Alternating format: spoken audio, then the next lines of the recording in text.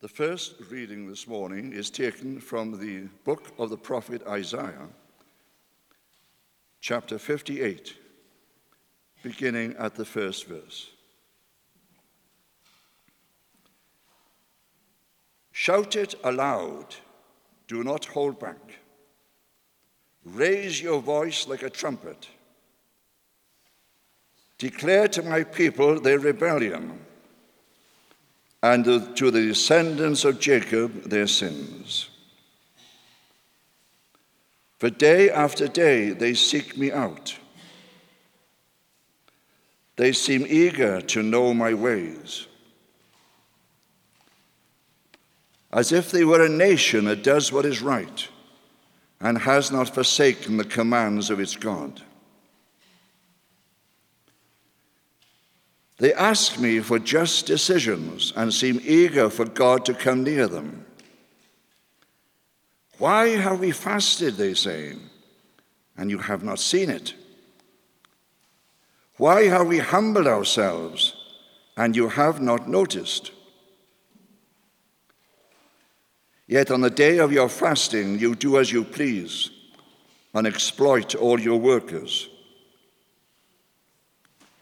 Your fasting ends in quarreling and strife, and in striking each other with wicked fists.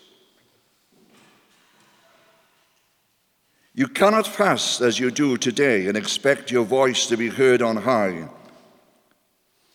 Is this the kind of fast I have chosen? Only a day for people to humble themselves. It is only for bowing one's head like a reed and for lying in sackcloth and ashes. Is that what you call a fast, a day acceptable to the Lord? Is not this the kind of fasting I have chosen? To loose the chains of injustice and untie the cords of the yoke, to set the oppressed free and break every yoke? Is it not to share your food with the hungry and to provide for the poor wanderer with shelter? When you see the naked, to clothe them, and not to turn away from your own flesh and blood. Then your light will break forth like the dawn, and your healing will quickly appear. Then your righteousness will go before you, and the glory of the Lord will be your rear guard. Then you will call, and the Lord will answer. You will cry for help, and you will say, "Here am I."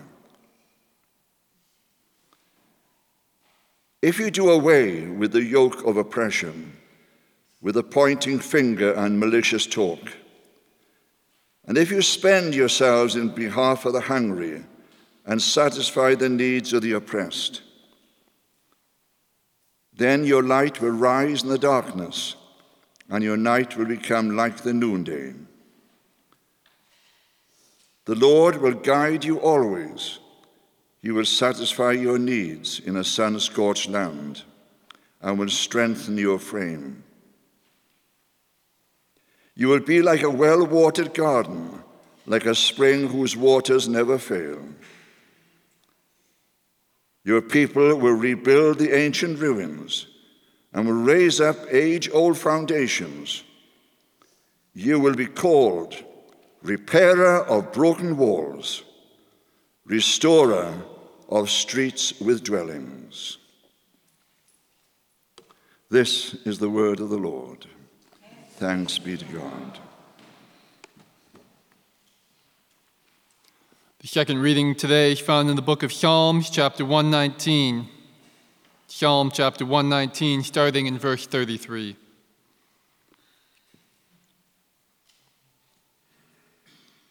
Teach me, Lord, the way of your decrees, that I may follow it to the end. Give me understanding so that I may keep your law and obey it with my heart. Direct me in the path of your commands, for there I find delight. Turn my heart towards your statutes and not towards selfish gain. Turn my eyes away from worthless things. Preserve my life according to your word. Fulfill your promise to your servant so that you may be feared. Take away the disgrace I dread, for your laws are good. How I long for your precepts. In your righteousness, preserve my life. This is the word of the Lord. Thanks be to God. Hear now the holy gospel of our Lord Jesus Christ according to St. Matthew. Our reading is from Matthew chapter 5, verses 13 through 20. You are the salt of the earth, but if the salt loses its saltiness, how can it be made salty again?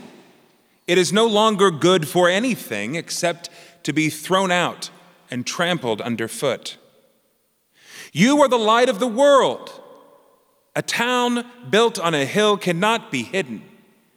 Neither do people light a lamp and put it under a bowl. Instead, they put it on a stand, and it gives light to everyone in the house. In the same way, let your light shine before others, that they may see your good deeds and glorify your Father in heaven. Do not think that I have come to abolish the law or the prophets. I have not come to abolish them, but to fulfill them. For truly I tell you, until heaven and earth disappear, not the smallest letter, not the least stroke of a pen will by any means disappear from the law until everything is accomplished. Therefore, anyone who sets aside one of the least of these commands and teaches others accordingly will be called least in the kingdom of heaven. But whoever practices and teaches these commands will be called great in the kingdom of heaven. For I tell you that unless your righteousness surpasses that of the Pharisees and the teachers of the law, you will certainly not enter the kingdom of heaven. The word of the Lord.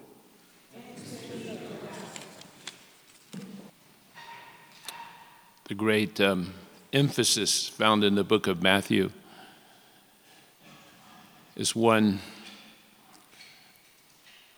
of Jesus being a teacher. And in that light, let's pray. Father, we indeed are your children who constantly need your guidance. We need your instruction, direction in our lives. So, Lord, we ask that you would send your Holy Spirit, the Spirit of Jesus, to be amongst us and to teach us, just as you taught Moses and the prophets and the apostles.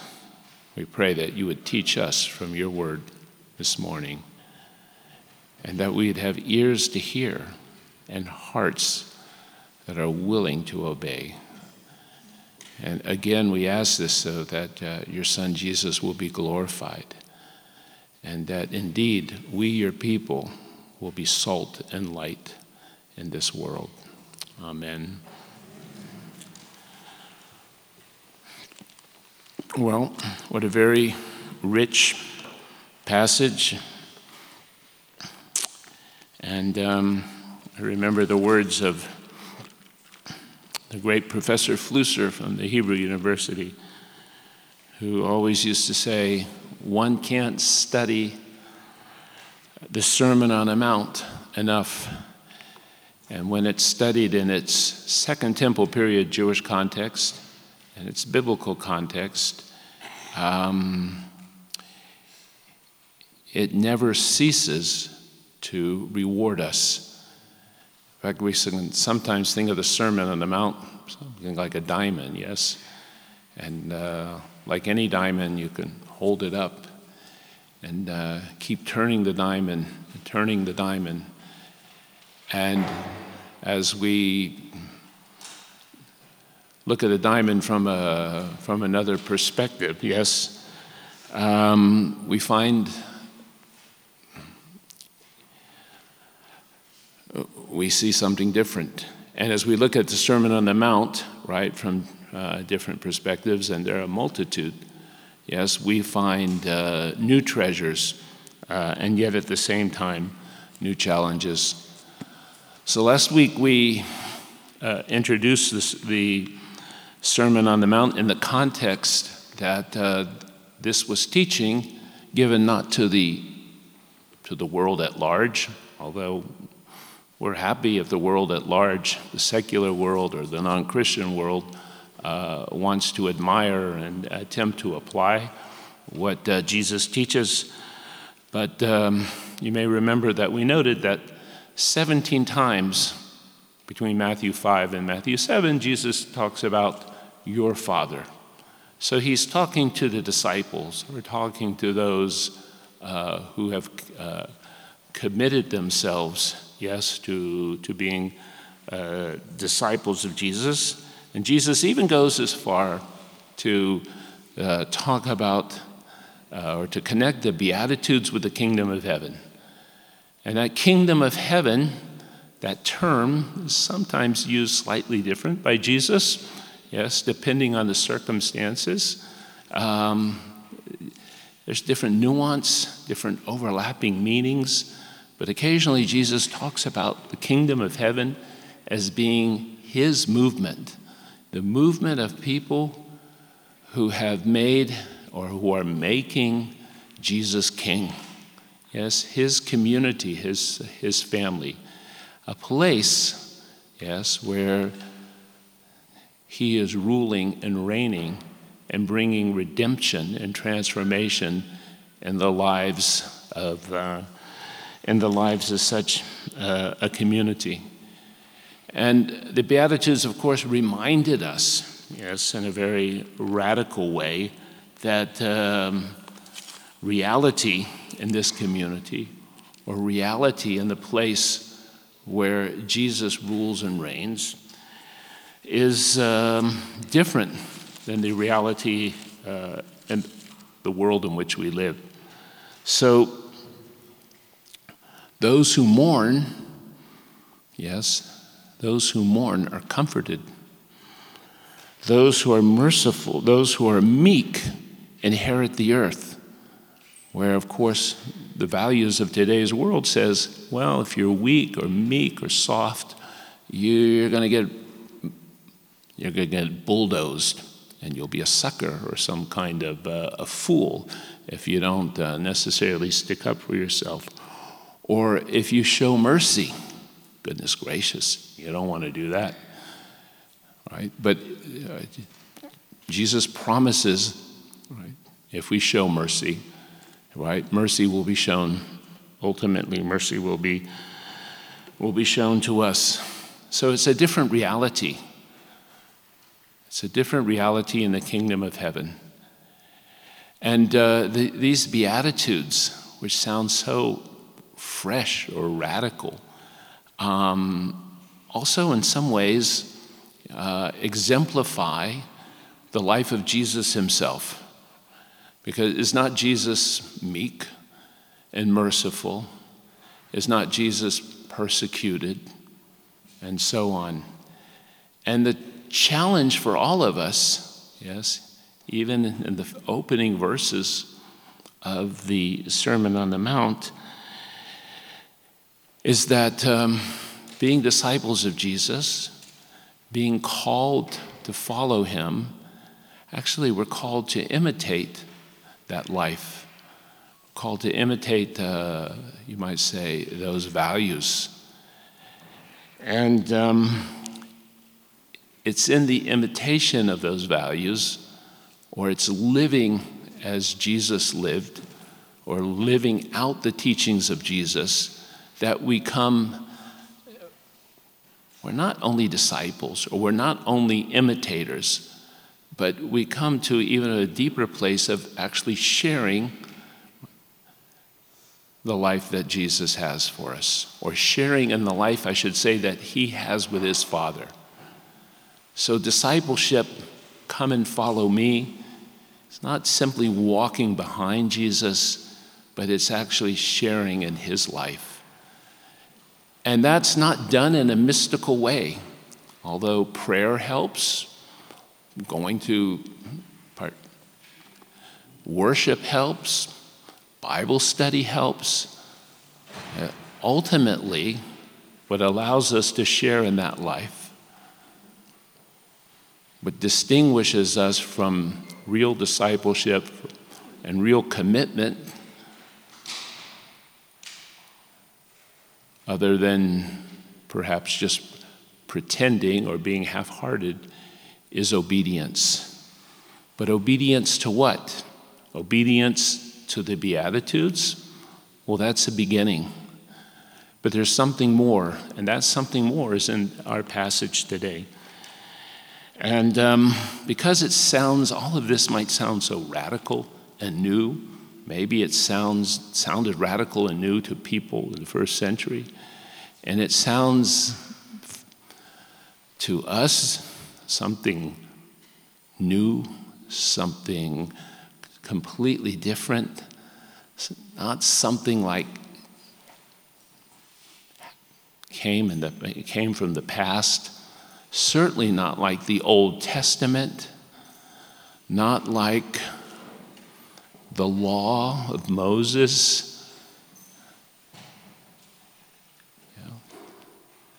Then and now, Jesus has to make a clarification. And the clarification is found in 5:17. And it says as follows. We're all very familiar with it. But again, don't think I have come to abolish the law or the prophets. I have not come to abolish them, but to fulfill them. So here's a passage, I think, that's been probably misunderstood for hundreds of years, and with some very serious consequences. Because the way that we understand the passage is very often, and even very common, well, Jesus came and fulfilled everything, and that makes me free. Sort of like the example of Jesus came to Jerusalem, which was it's a town of really really poor drivers, and he perfectly kept, in the midst of all the traffic chaos and poor driving habits, Jesus perfectly, and drove through the city, and not once did he ever break a traffic law. He didn't change lanes in the middle of an intersection. He didn't speed. He always used his blinker. Yes. And then Jesus went to heaven, and it means I can also drive around Jerusalem or Chicago or Atlanta or wherever you come from, and I can drive any way I want to. Right? I don't have to use a blinker, and I don't have to obey a speed limit. Yes, that is very often the way that we understand. You might say, that's our perspective.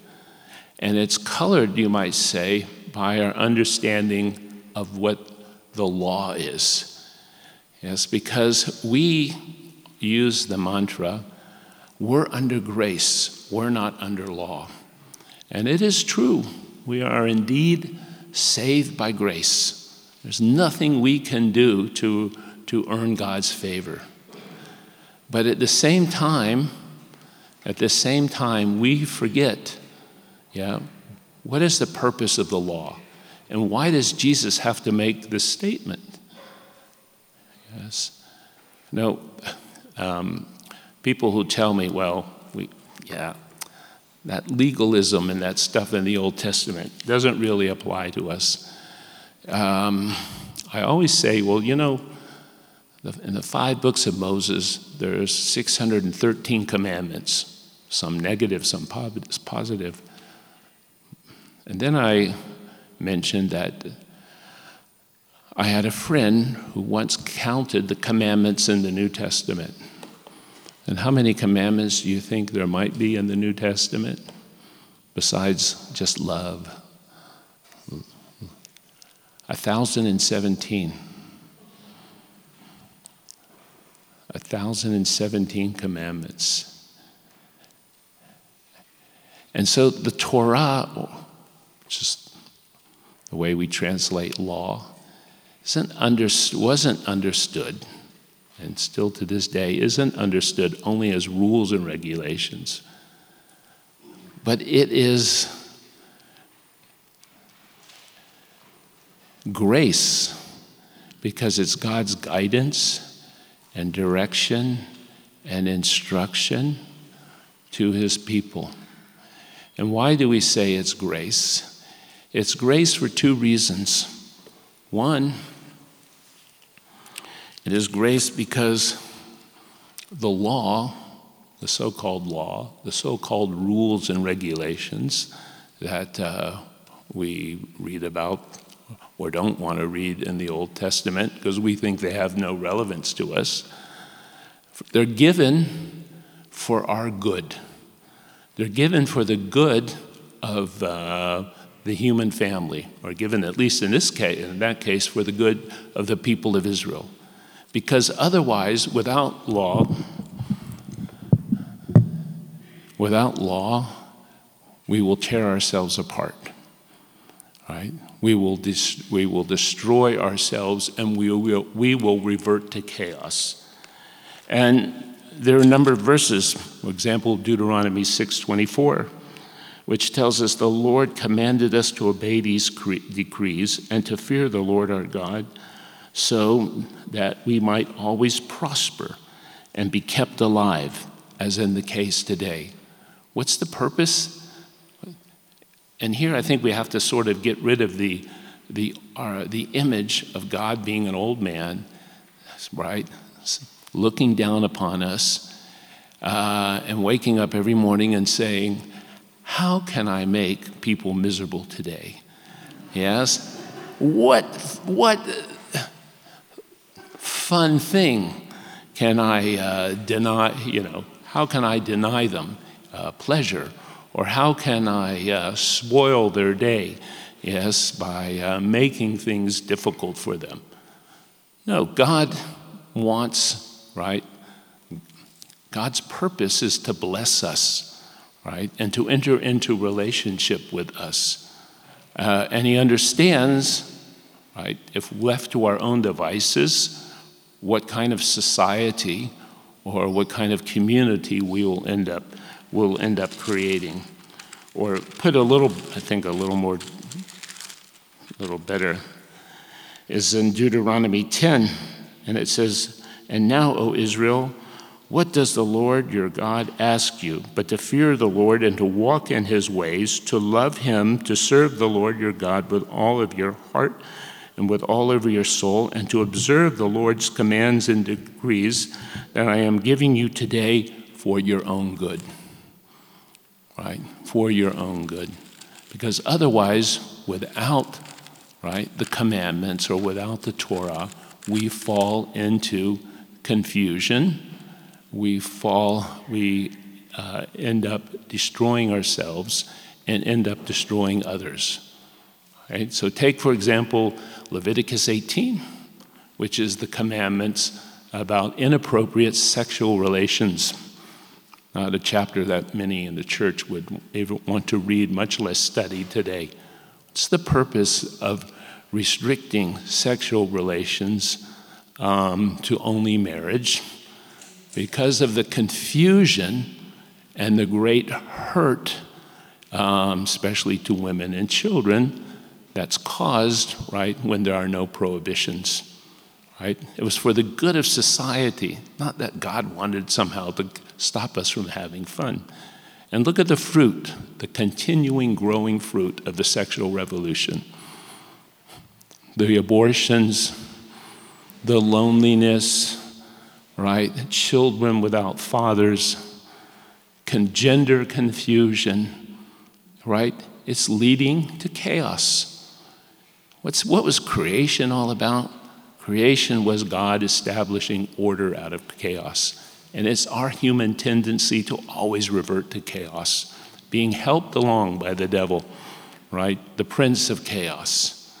And so the Torah, which was written by the Spirit of God or written by the finger of God, it is given for our own good. But secondly, and even more importantly, right, the purpose of Torah, the purpose of law, was to create, yes, but through our obedience, holiness. Yeah, holiness. What is holiness? Holiness is to separate ourselves from evil and to do good. Right? Holiness always has two parts. And when we say God is holy, we say that He is separate, He's radically different, He's other, and God is also good. I have to remind people that we have a lot of gods around us, whether they are from the ancient world or we have idols that parade as gods today. And many of these so-called gods with a small g can be very powerful, but none of them are good. None of them have our best interest at heart. What makes the God of Israel holy is not only, again, His power, right, His otherness, but also that His goodness. Okay? The God of Israel is good. And why does God command us to be holy 6 times in the book of Leviticus? Be holy as I am holy. Yes? It's so that we separate ourselves from what is evil, and at the same time, we practice what is good. And the goal, by the way, of holiness is not holiness. The goal of the commandments isn't just to do the commandments, right? That's not the end. The end of all of this is access to God. Because without holiness, no one sees the Lord. Right? Yes? No one sees the Lord. So that's the purpose of God's guidance, His instruction. It's the purpose of Torah. Again, we may have a negative view, but if you ever start feeling a little negative, then reread Psalm 119, which talks about the way that God, the way that the psalmist loves God's Torah, his law, His guidance, His direction. And so Jesus says, I haven't come to abolish that, or I haven't come to do this so that it has no meaning for you, because it can be best, I think, understood in the way that a number of scholars here in Jerusalem have approached this, which is the term abolish and fulfill are technical terms. Yes, levatel and lekayem. And to fulfill is, Jesus is saying, I haven't come to cancel, or maybe we should start with levatel. I haven't come to misinterpret the Torah, but I've come to interpret it properly. I've come to give it its proper meaning. And Jesus is saying to his listeners then, and saying to our to us today, we can't throw this stuff out. We can't say, well, it doesn't apply to me, or it makes no difference. It makes no difference in my life. After all, again, I'm free from the law.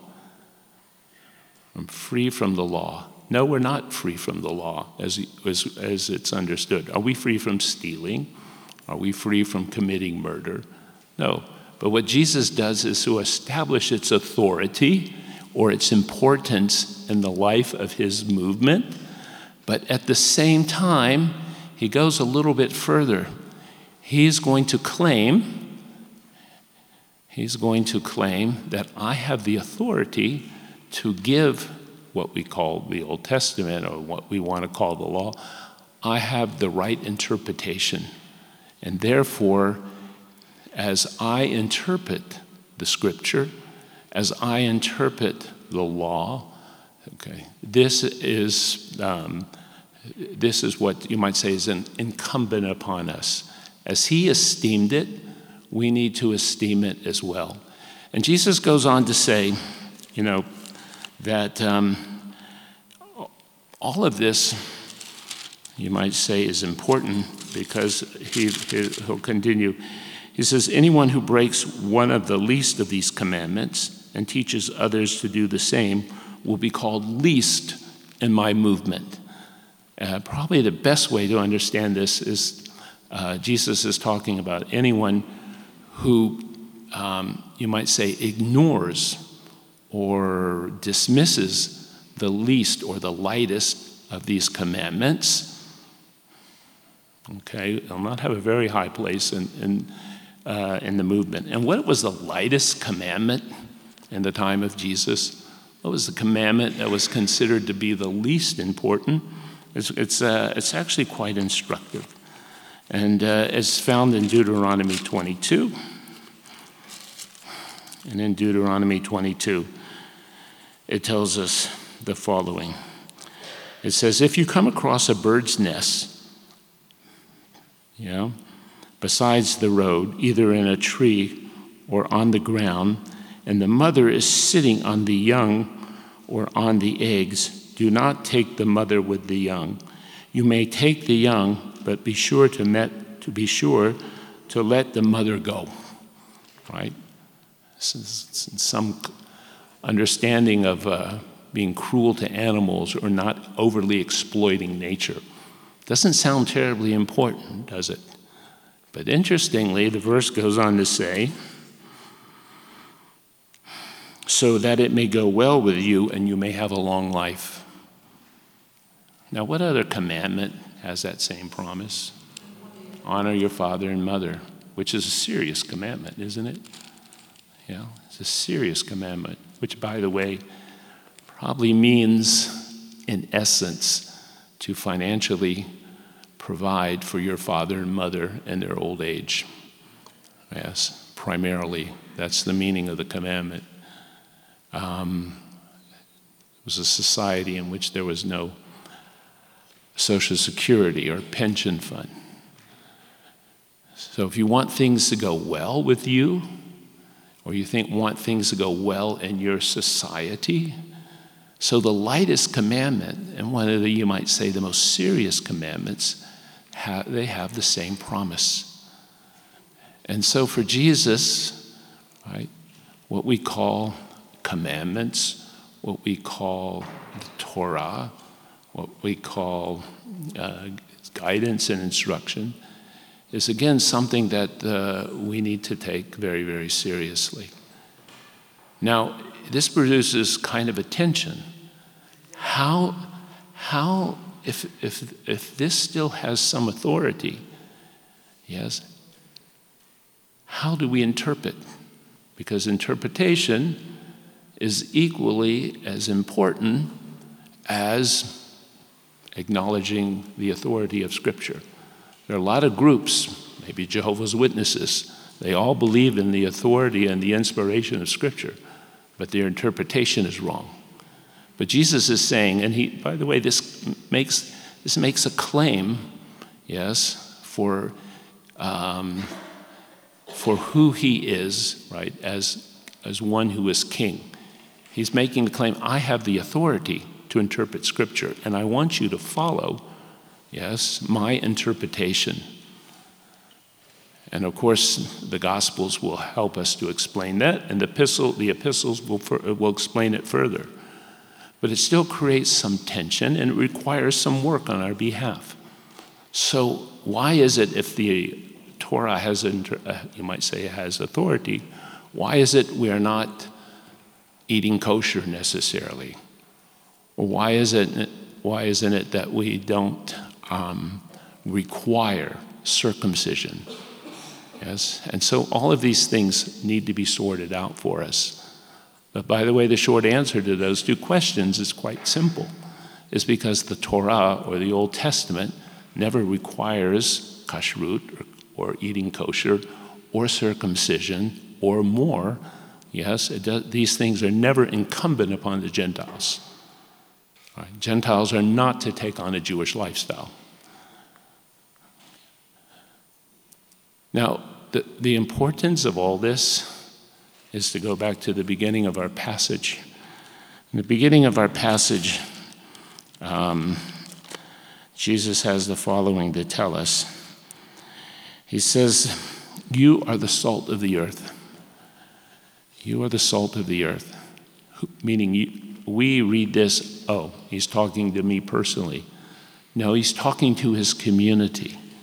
He's talking to those in his movement who have made him king or made him Lord and are willing to commit wholeheartedly to following him. And saying this is another way of saying, be holy as I am holy. And when God gives the commandment to Israel to be holy, it's always in a community. It's not merely about personal holiness, right? It is often always about communal holiness. Listen to this verse. The Lord said to Moses, "Speak to the entire assembly of Israel and say to them, 'Be holy, because I am the Lord your God.'" So we as a community, not just us as individuals, we as a community, we are the salt of the earth. But if the salt loses its saltiness, how can it be made salty again? It is no longer good for anything except to be thrown out and trampled, under the feet of men. So if we don't take, well, first of all, Jesus goes on to talk about light. How is it that we're salt or light? Just by saying, "Oh, Jesus," or "Oh, come to our worship service." No, we're salt or light, right? If we're living out the Beatitudes, imitating the life of Jesus, or sharing in the life of Jesus. We're salt or light if we're taking Scripture and his commandments seriously, or our commandments as he interprets them, or as we find them expressed, at least in the New Testament. But if we don't do our job, at least in the case of the salt, what happens? We're thrown out and trampled under the feet of men. And that's exactly what's happening in the church today. Because we haven't taken this stuff seriously. We haven't taken discipleship seriously. Right? We haven't taken the Beatitudes seriously. We haven't taken the Torah or the teachings of Jesus seriously.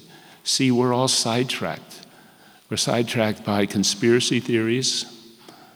We're sidetracked about the vaccine. We're sidetracked about even divided, politically, and spend our time bashing our political opponents. And it's no wonder that a lot of young people are leaving the church. They're leaving the church because we don't take Jesus seriously. Yes? Now, I'm not saying politics are unimportant. I'm not saying that maybe there are issues, especially with government overreach during the pandemic. All of these things can and should be addressed. But surely that's not our central focus, is it? Right?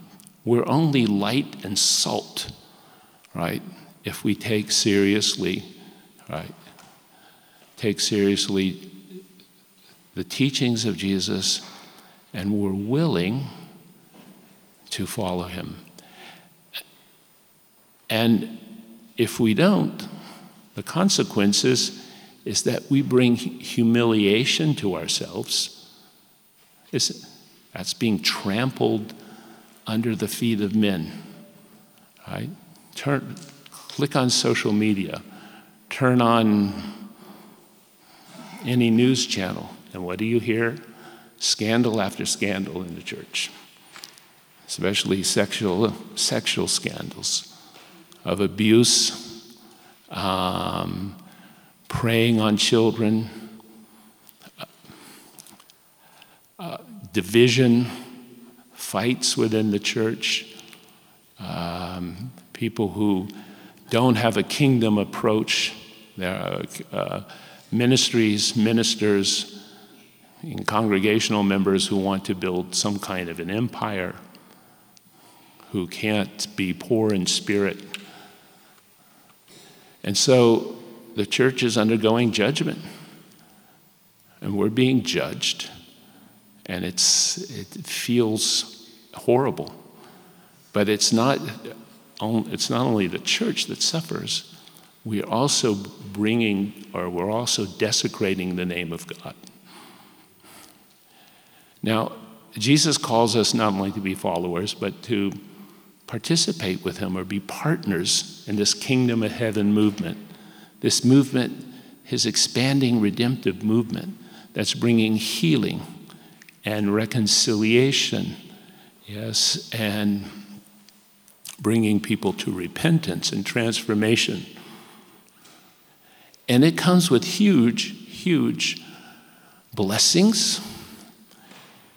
And isn't the greatest blessing to know that what we're doing, right, is that we're bringing God's life or God's power, right, into the lives of others or into our family or into our community, right, which brings about a change or a transformation. Isn't that a reward enough? But there are many other rewards. But along with all the rewards come great responsibilities, huge responsibility.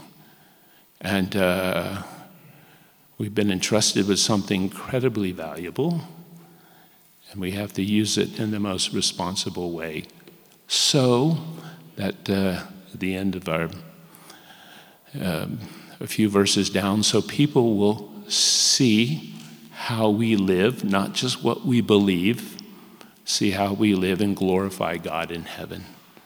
And how should we live? It says in the end of Matthew chapter 5, we, the movement that is following Jesus, we need to be perfect, just as our Heavenly Father is perfect. And that might seem daunting and impossible, yes, but the meaning of the word, to be perfect, is to be mature or to be complete. It has the implications of growing into something. It has the implications of living a life that has integrity, right? Living a life that is ethical and moral. And it is not something, as daunting as it may seem, that any of us have to do at one time. What does it mean to be a disciple? It means to be a learner. It means that transformation doesn't come necessarily immediately, but it comes. It comes when we put into practice, right, the teachings of Jesus.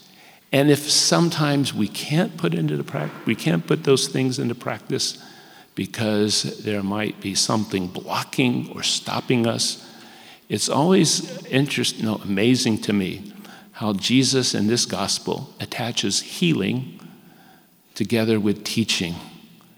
Healing oftentimes comes before teaching, and those things that block us, whether it's our inability to forgive others, it's our anxiety or our inability to trust God our Father because our fathers were not very godly, or it's our self-hatred sometimes. Whatever those things may be, the Holy Spirit is always there to bring healing and to enable us, yes, to live the life, to continue on the path of being a disciple, being a student, being a learner. And again, of all of this is connected to the kingdom of God. What does Jesus teach us about his kingdom or his kingship or the way that he rules and reigns over us? He tells us that the kingdom is like a mustard seed. It starts small in our life. It's like yeast, but like a mustard seed or like yeast, it expands and it expands and it continues to grow. And I've said this before, but we can say it almost every week. Can we ask ourselves, is Jesus, his authority, my willingness to obey his teaching and to follow his example? Yes. Is that growing in my life? Is Jesus more in charge, more king over me today than he was 5 years ago? Or am I stuck and pretty much at the same place? Yes. Has his authority expanded? Has my willingness to obey, even if it's sacrificial, has that grown? Or has it gone backwards or even stayed the same? Indeed, that is our challenge. Taking the life and teachings of Jesus seriously, taking his commandments seriously, so that it's not only for our own good, but also because it brings holiness to the community, which not only brings access to God and intimacy with God, but also allows us to be salt and light in this very, very broken world. So let's pray. Father, we need your grace, and we need the power of the Holy Spirit to do these things. We acknowledge we can't do them only in our human flesh. But Lord, we pray that you will give us the wisdom and the insight, the discipline, and Lord, even the ability, Lord, to depend on you, that you would indeed transform us. And we ask that as learners or students, that we will grow and change, not just as individuals, but as families and churches and communities. And Lord, we ask that you would shine through us and allow us, Lord, in the places where you put us, to be that light and salt for a very desperate world. And we ask this in the name of Jesus. Amen. Thank you for listening. If you've been blessed by this teaching, let us know by leaving a comment on our Facebook page, on SoundCloud, or by leaving a review in Apple Podcasts. You can offer practical support by giving a donation at christchurchjerusalem.org. Thank you, and blessings from the City of the King.